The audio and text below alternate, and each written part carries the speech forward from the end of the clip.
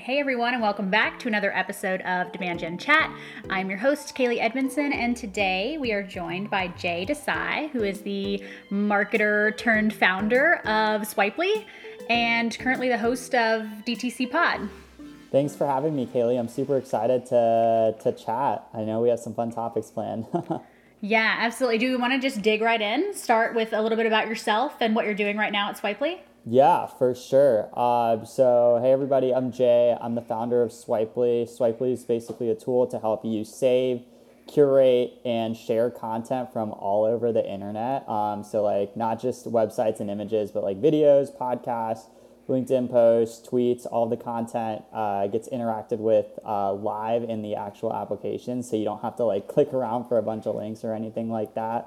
I just actually started Swipely. Probably it's been like 7 months now, 6 months, something like that. But before I was working on Swipely, I was actually working at a B2B company for influencer marketing called Trend, where I was the head of growth over there and helped grow the company from 6 paying brands to 400 in a year. Yeah, absolutely. No, I think Swipely is so interesting. And just for anybody listening, how I found out about Swipely, I guess it was like a month or so ago now. I had posted a poll on LinkedIn just saying, hey, does everyone here have a swipe file?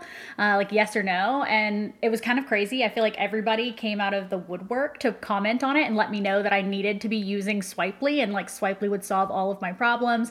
We had some really great conversations in the comments where I was just like, I feel that I have some things saved in emails and some things saved on my desktop. It's like, if you close all of my tabs, my desktop was like a nightmare of just things that I had seen in the wild that I wanted to reference back to. I'm like all the time trying to look at how people are running their advertising campaigns and steal inspiration from it.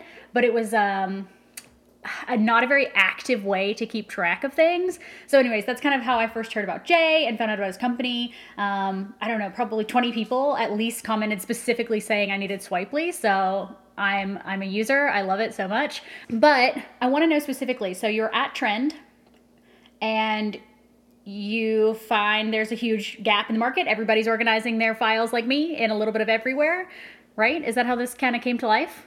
Yeah, I think you kind of nailed it over there. I think some of the other factors that were kind of at play for me personally, and kind of to just share, I'm building Swipely for myself, for my own problem.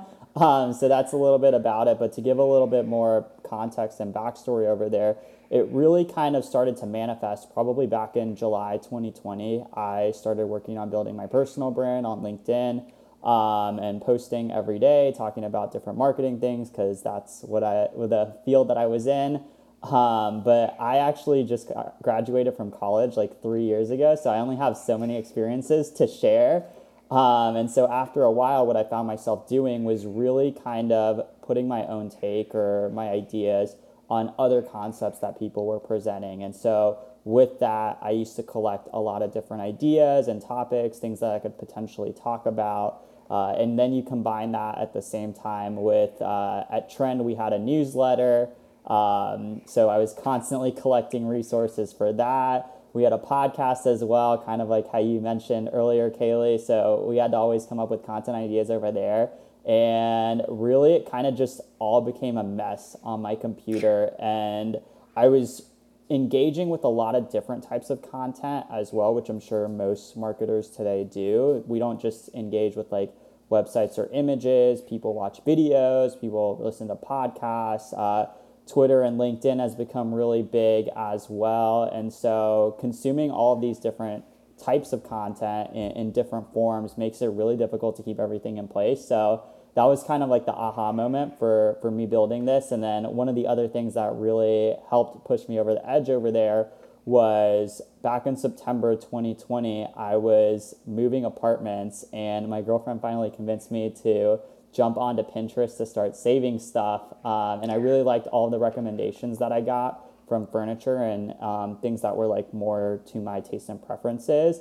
And I was like, there's got to be something like this that exists for content. And so that was really all of those different factors kind of manifested into what Swipely is today and what we're building.